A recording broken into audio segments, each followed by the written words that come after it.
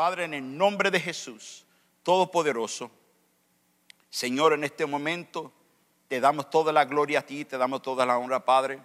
Yo solamente soy tu siervo, Padre. Necesito el poder del Espíritu Santo, la ayuda del Espíritu Santo, para que me pueda ayudar para poder comunicar lo que tú has puesto en mi corazón en este día.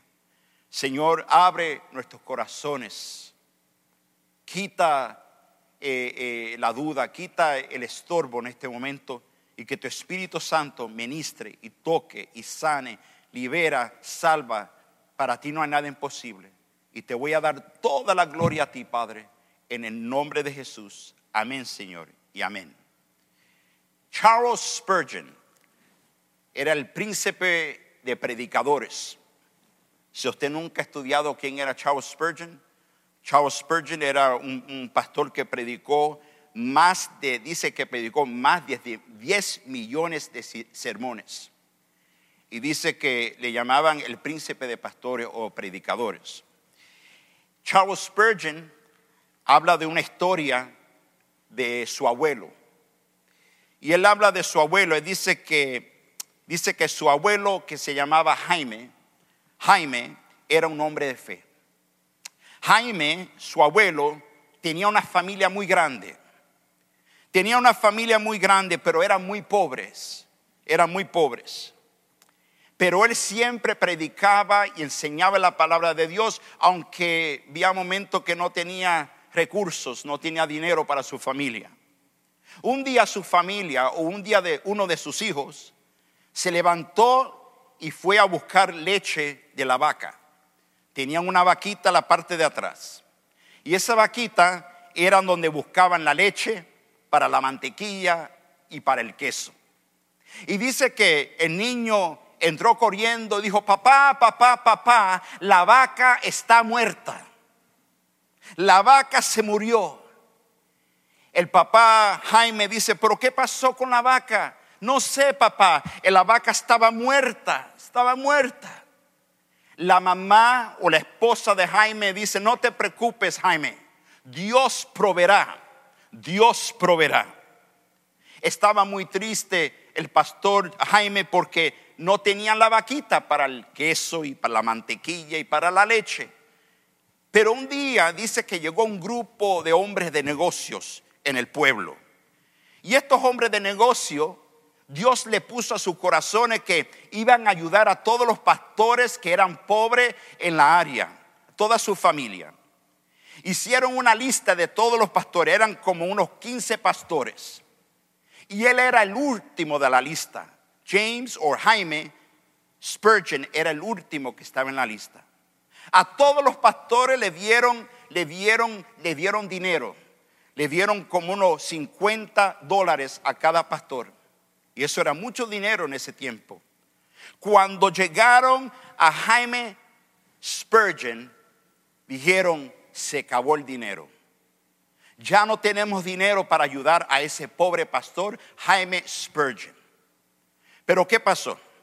Dice que los hombres de negocio dijeron: ¿a dónde? ¿Cómo gastamos todo el dinero? No tenemos dinero para ayudar al último pastor, que era Jaime Spurgeon. Y dice uno de ellos: yo tengo una idea, uno de los negociantes. Yo tengo 10 vaquitas y le voy a dar 2 vacas. Otro hombre dijo: yo le voy a dar 1 vaca. Otro hombre de negocio le dijo: yo le voy a dar 3 vacas. Al final de todo, vinieron estos hombres de negocio y le tocaron la puerta a Jaime Spurgeon y le entregaron 14 vacas a este hombre. Le dieron 14 vaquitas. Y los niños y la esposa decían: recuérdate que Dios proveerá. Aleluya. Dáselo fuerte al Señor. Y yo quiero hablar un poco, ese es el título de este mensaje, que se llama: mi Dios proveerá. Diga conmigo: mi Dios proveerá. En Filipenses capítulo 4, verso 19, solamente me voy a enfocar en un verso. Así que mi Dios les proveerá de todo lo que necesiten, conforme a las gloriosas riquezas que tiene en Cristo Jesús. Mis hermanos, generalmente cuando predicamos esta escritura, normalmente la gente lo usan para hablar de materiales. Y es verdad, Dios es fiel. Dios cuidará de usted. Dios proveerá en todo sentido. Quizás no te puede dar tantas vacas, pero te puede dar un carrito. Te puede dar una tacita de café. Te puede dar un trabajo mejor. Dios sabe tu necesidad y Dios sabe mi necesidad también. Dios cuidará de nosotros. Amén. Ahora, pero también en esta escritura dice, vamos a traer la escritura, dice, así que mi Dios les proveerá de todo lo que necesiten. Ahora, no solamente que nosotros tenemos necesidad material, pero en estos días muchos de nosotros tenemos necesidad espiritual también. Tenemos necesidad espiritualmente. Yo me voy a enfocar en tres cositas que yo siento en mi espíritu, que la iglesia de Dios, la iglesia en estos días necesitan tres cosas desesperadamente. Punto número uno, lo que nos falta es fe. Eso es lo que nosotros le podemos, no solamente pedirle al Señor que te dé un carro, trabajo, que te dé material, una casa. No. Lo que necesitamos a pedirle al Señor en este día es, Señor, yo necesito fe. Primera de Pedro, capítulo 1, verso 7. Dice que el oro, aunque perecedero, se acresola al fuego. Así también la fe de ustedes, que vale, ¿qué dice? Vale mucho más que el oro, al ser acresolada por las pruebas demostradas, que es digna de aprobación, gloria y honor cuando Jesucristo se revele. Escúchame, muchos de nosotros en estos tiempos estamos pasando por una prueba de fe. ¿Tú no me crees? No, pero hermano pastor, yo he sido cristiano por 40 años. No importa, tú puedes ser cristiano por 2 meses, 40 años. Yo creo que en estos días todos nosotros necesitamos un poquito más de fe. Amén. Mira, hermanos, todos nosotros estamos pasando por una prueba de fe. Y tú dices, pero ¿cómo Dios ha permitido esto? ¿Por qué Dios ha permitido tantas cosas así? Yo no sé por qué. Pero yo sí sé que Dios todavía está en su trono, que Dios todavía está en control de todo. Alabado sea el nombre del Señor. Dios es soberano. Dios sabe el mañana. Dios sabe el futuro. Tú dices, pastor, ¿tú sabes el futuro? Yo no sé el futuro, solamente Dios sabe el futuro. Pero yo sé que Él tiene algo más grande para la iglesia. Yo sé que Dios tiene un movimiento más grande. Dios va a hacer algo más grande en la ciudad de Chicago. Dios va a hacer algo más grande en la nación de los Estados Unidos. Dios va a hacer algo más grande en la iglesia de Cristo. Si lo cree, dale alabanza a la casa del Señor. Dios está haciendo cosas grandes. Pero si somos sinceros, podemos decir, Señor, yo necesito un poco más de fe. Una de las cosas de los discípulos cuando le faltaba la fe, le pedían al Señor, Señor, aumenta nuestra fe. Aumenta nuestra fe. ¿Cómo viene la fe? Usted sabe que la fe viene por la palabra de Dios. La palabra de Dios. Al oír la palabra de Dios, la fe empieza a trabajar en tu corazón. La palabra de Dios produce en nosotros crecimiento espiritual para que pueda aumentar la fe. Si tú eres honesto conmigo en estos días, tal vez tú dices, yo he perdido mucho la fe, hermano. Ha pasado por muchas dificultades. Estoy pasando por problemas de salud. Estoy pasando por problemas de trabajo. Estoy pasando por problemas en mi matrimonio. Mi esposa y yo estamos Necesito que el Señor me dé fe. Amén. ¿Cuánto necesita fe? Si usted necesita fe, levanta tus manos ahí mismo. Levántalo. Aleluya. Todos nosotros necesitamos fe. Todos nosotros. No hay alguien que pueda decir yo no tengo, que yo soy el único. Todos nosotros necesitamos un poco más de fe. Alabado sea el nombre del Señor. La fe viene como fruto de nuestra comunión con el Espíritu Santo. Cuando tú tienes comunión con el Espíritu Santo empieza a trabajar dentro de ti Hay momentos, hermano, que uno se siente como débil, como que tú no puedes orar, como que tú no sabes ni orar. La Biblia dice que no sabemos orar. Pero el Espíritu Santo intercede por nosotros en nuestras debilidades. Cuando tú estás débil, mi hermano, cuando tú dices yo no puedo orar, me siento cansado, no puedo, el Espíritu Santo intercede por nosotros. Alabado sea el nombre de Jesús. Alabado sea el nombre de Jesús. Punto número 2.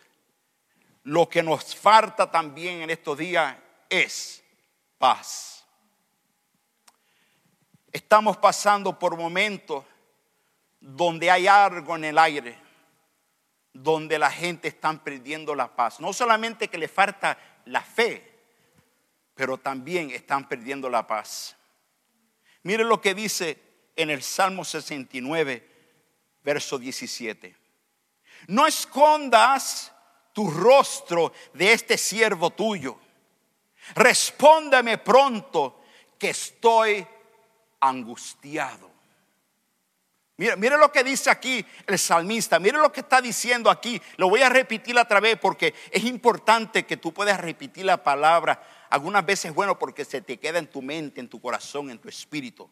No esconda tu rostro de este siervo tuyo. Respóndeme pronto que estoy angustiado.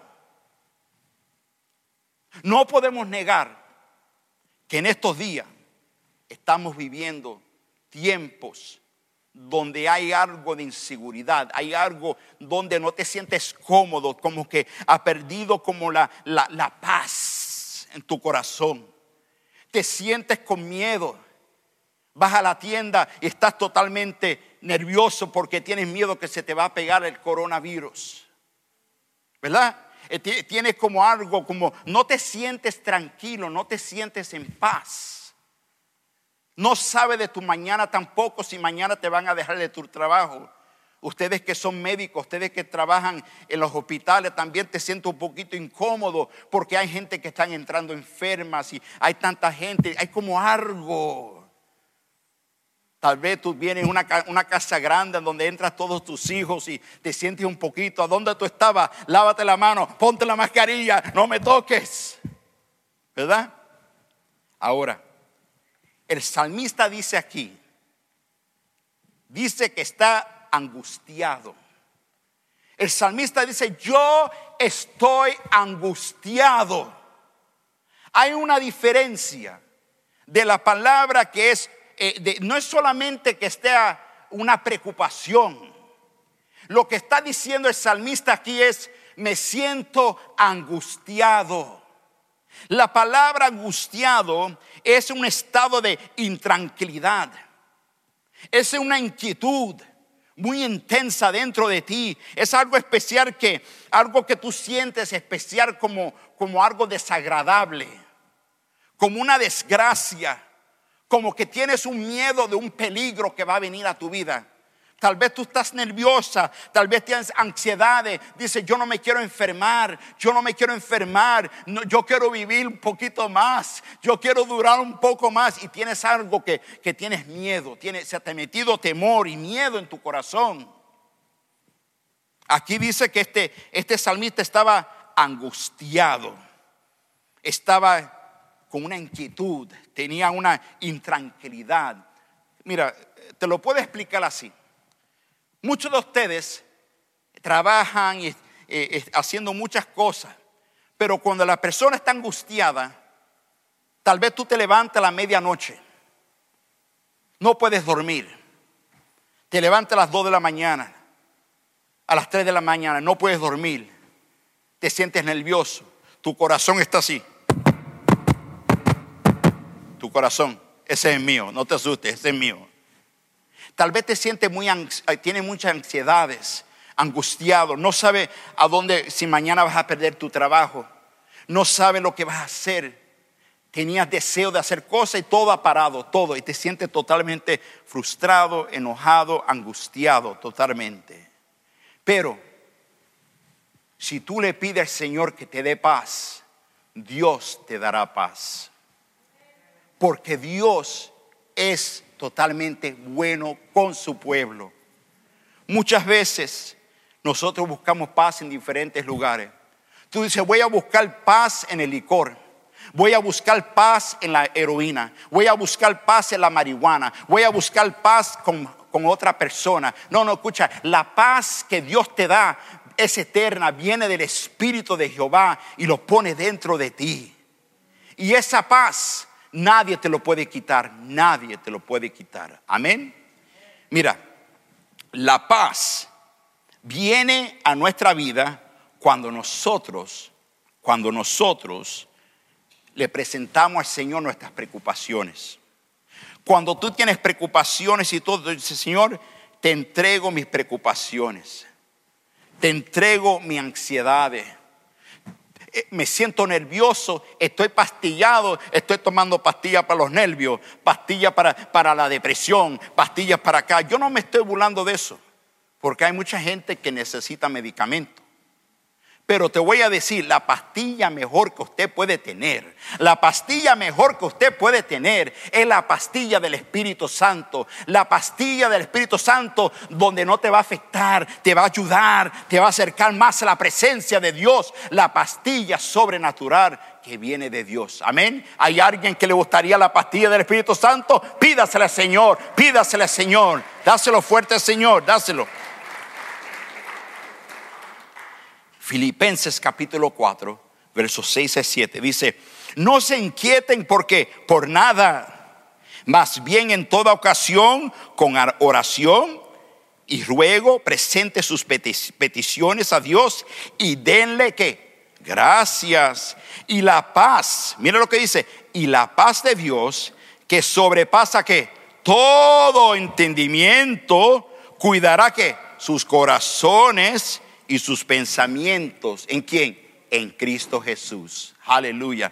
Eso es lo que necesitamos, hermanos, en estos días. Es la paz de nuestro Señor Jesucristo en nuestros corazones y en nuestros pensamientos. Amén. El problema, hermanos, que tenemos nosotros es la mente. La mente de uno se va en todas partes.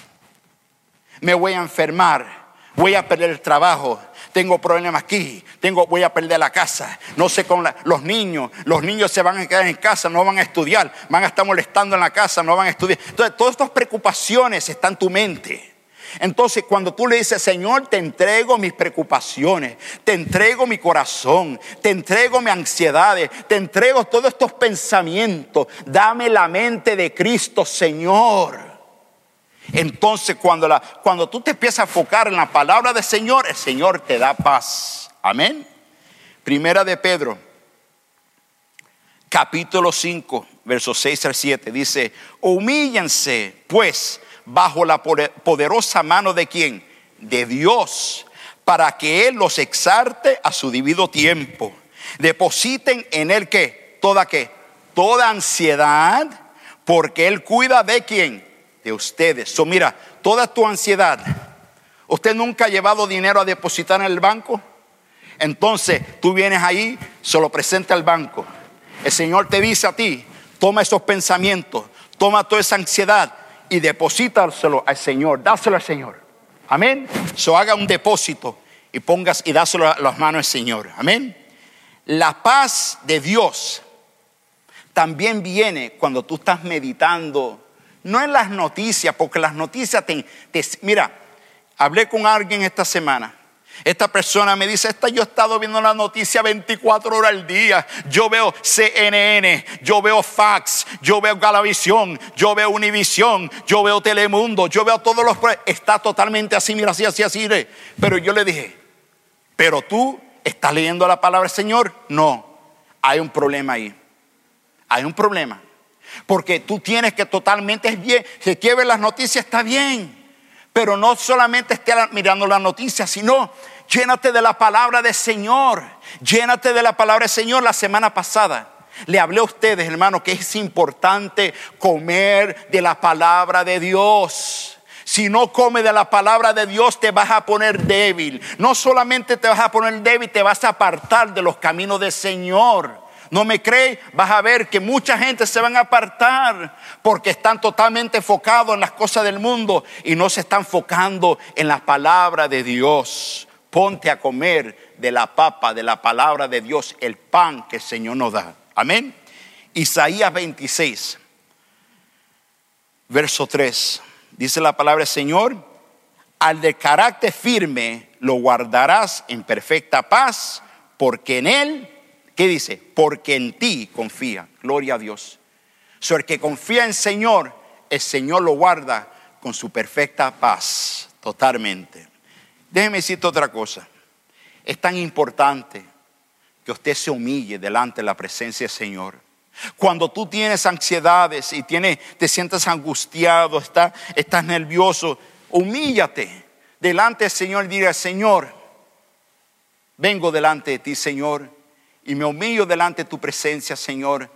Tengo miedo, tengo temor, me siento angustiado y necesito que tú me des paz.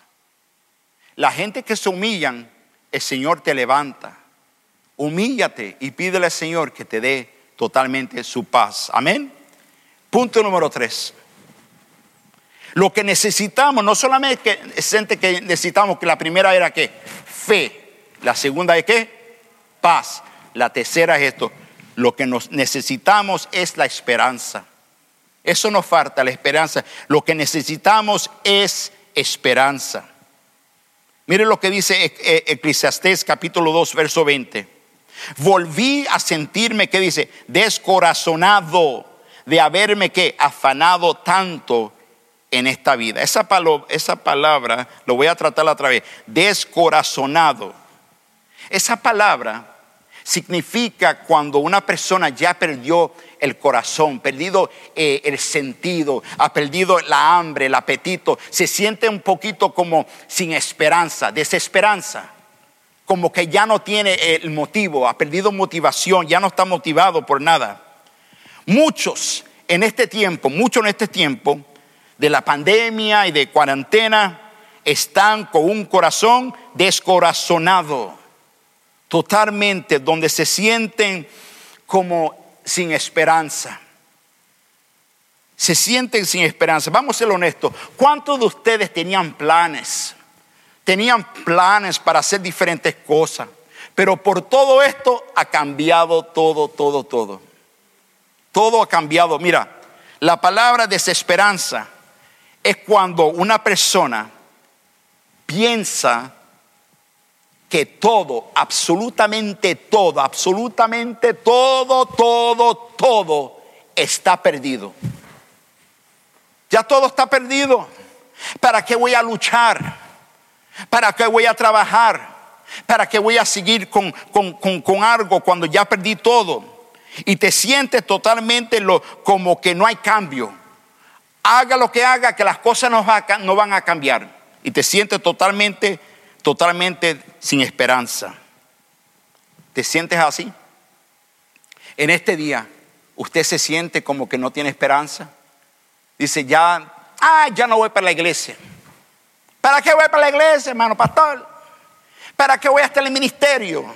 ¿Para qué voy a ayudar? ¿Para qué voy a estar en este matrimonio? Ya no hay esperanza, no hay nada. ¿Para qué voy a seguir con ese negocio? Voy a cerrar el negocio. Iba a comprar una casa, olvídate de la casa. Quería un trabajo, quería terminar mi colegio y graduarme. ¿Para qué voy a terminar el colegio? Ha perdido la esperanza. Pero yo te quiero decir en nombre de Jesús: pon tu esperanza en Cristo Jesús. Pon tu esperanza en Cristo Jesús y no te desanimes. Cuando uno se siente que ha perdido la esperanza, dentro de ti te sientes como un vacío dentro de ti. Te sientes como que no hay desmotivación, no tienes motivo para hacer algo. Te sientes como totalmente como se te ha caído sobre ti como una depresión crónica, donde todo lo ves oscuro, donde ya no ves las cosas con alegría, con gozo, nada, una oscuridad sobre ti. ¿Te sientes así hoy? Yo te quiero decir, si tú me estás mirando en este día, es porque Dios te puso a ti que mirar este programa este día. Y te quiero decir que con Cristo Jesús siempre hay esperanza. Siempre hay esperanza. ¿Hay alguien que diga amén en la casa del Señor? Amén, gloria a Dios. Ahora, tenemos que comprender que la esperanza viene cuando usted hace una decisión. Esa decisión solamente viene de nosotros. Cuando tú dices, yo no puedo con mi propia fuerza.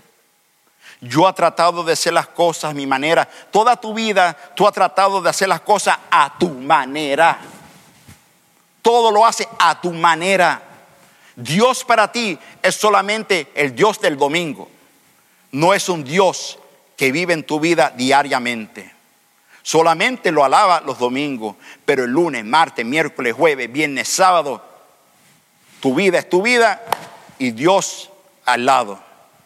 Cuando tú te sientes desesperado, tú dices, Señor, yo te entrego todo. Yo no puedo hacer nada. Yo no puedo cambiar la situación. El único que tiene el poder para cambiar la situación es Dios. Tú dices, tengo una enfermedad crónica. Estoy enfermo. No puedo, te tomas tu medicina, haz lo que tú tienes que hacer, pero tú tienes que entregarle al Señor tu vida. Ese Señor te lo entregó a ti.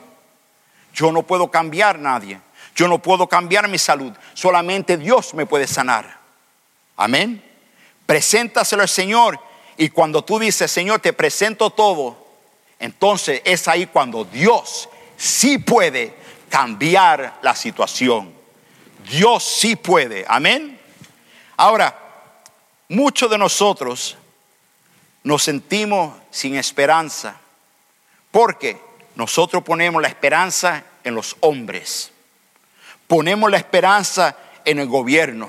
Ponemos la esperanza en las diferentes personas. Ponemos la esperanza en el gobierno, en el sistema de este mundo. Pero ahí es cuando tú fallas. Porque la gente te van a fallar. Tu esperanza, tu fe, todo tiene que estar puesto en Cristo Jesús. Tú dices, me falló mi primer esposo. Me falló mis hijos. Me falló el pastor. Me falló el presidente. Me falló mi abuela. Me falló el perrito que yo quería. Me falló también. Todo te ha fallado. Pero hay un Dios que nunca te va a fallar. Nunca te va a fallar. Si tú lo crees, dale alabanza a la casa del Señor.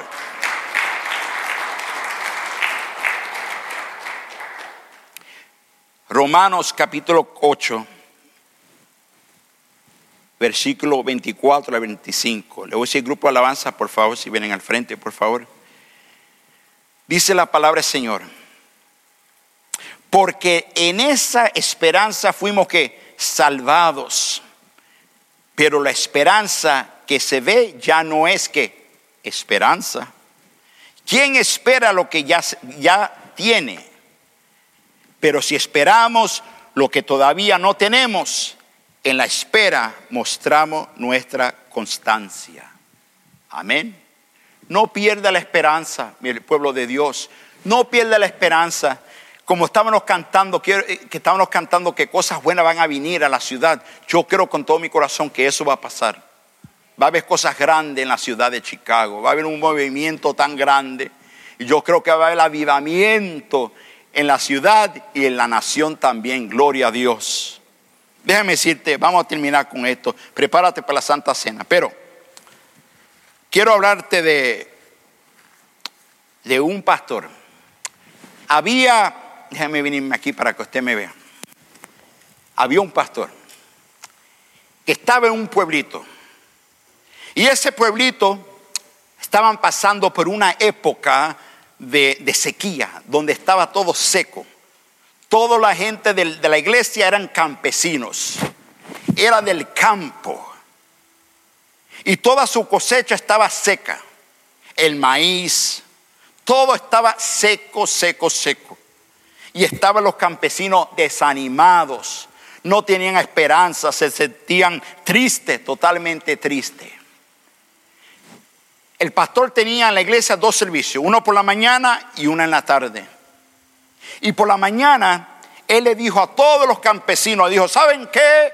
le dijo: pueblo de Dios, vengan al servicio esta mañana, que esta mañana vamos a orar por la lluvia de Jehová Dios sobre nuestro pueblo. Y todos los campesinos vinieron porque tenían fe que Dios iba a mandar la lluvia para ayudar su cosecha. El pastor predicó esa mañana, oró y dijo: Señor, manda la lluvia. Señor, manda la lluvia, manda la lluvia. Se terminó el servicio. Le dijo: nos vemos en la tarde, le dijo la iglesia a los campesinos.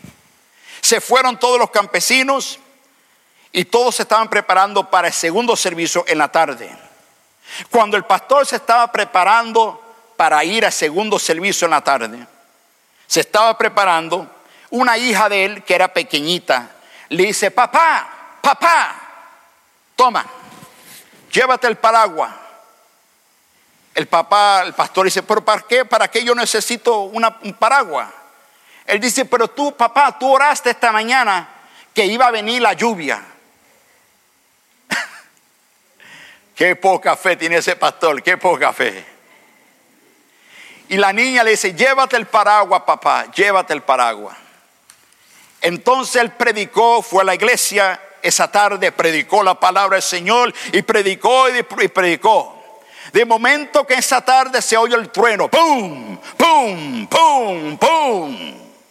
De momento que él escucha la lluvia sobre la iglesia, se oye toda la lluvia. Era una tormenta fuerte que había caído de lluvia. Y dice que el pastor se recordó de su hija, que tenía fe o tenía esperanza que venía la lluvia. El pastor dice que tomó el paraguas y estaba lloviendo y lloviendo. Y le dijo al Señor: perdóname por mi poca fe.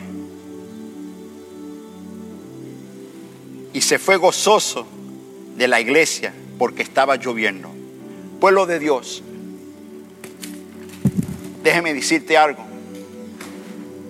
Usted no puede perder la esperanza.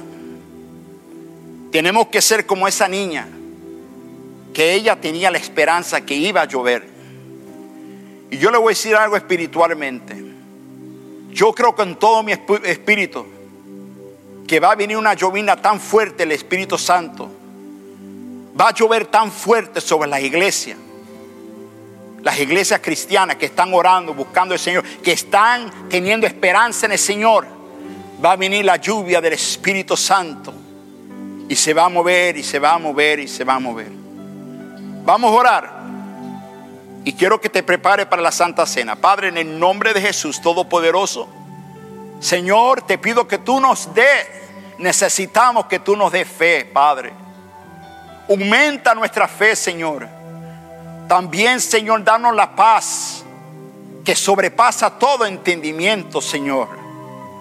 Señor, te pido, Padre, en el nombre de Jesús, que tú nos des esperanza, para tener esa esperanza como esa niña que le dijo a su papá: toma el paraguas porque va a llover esta noche. Aleluya.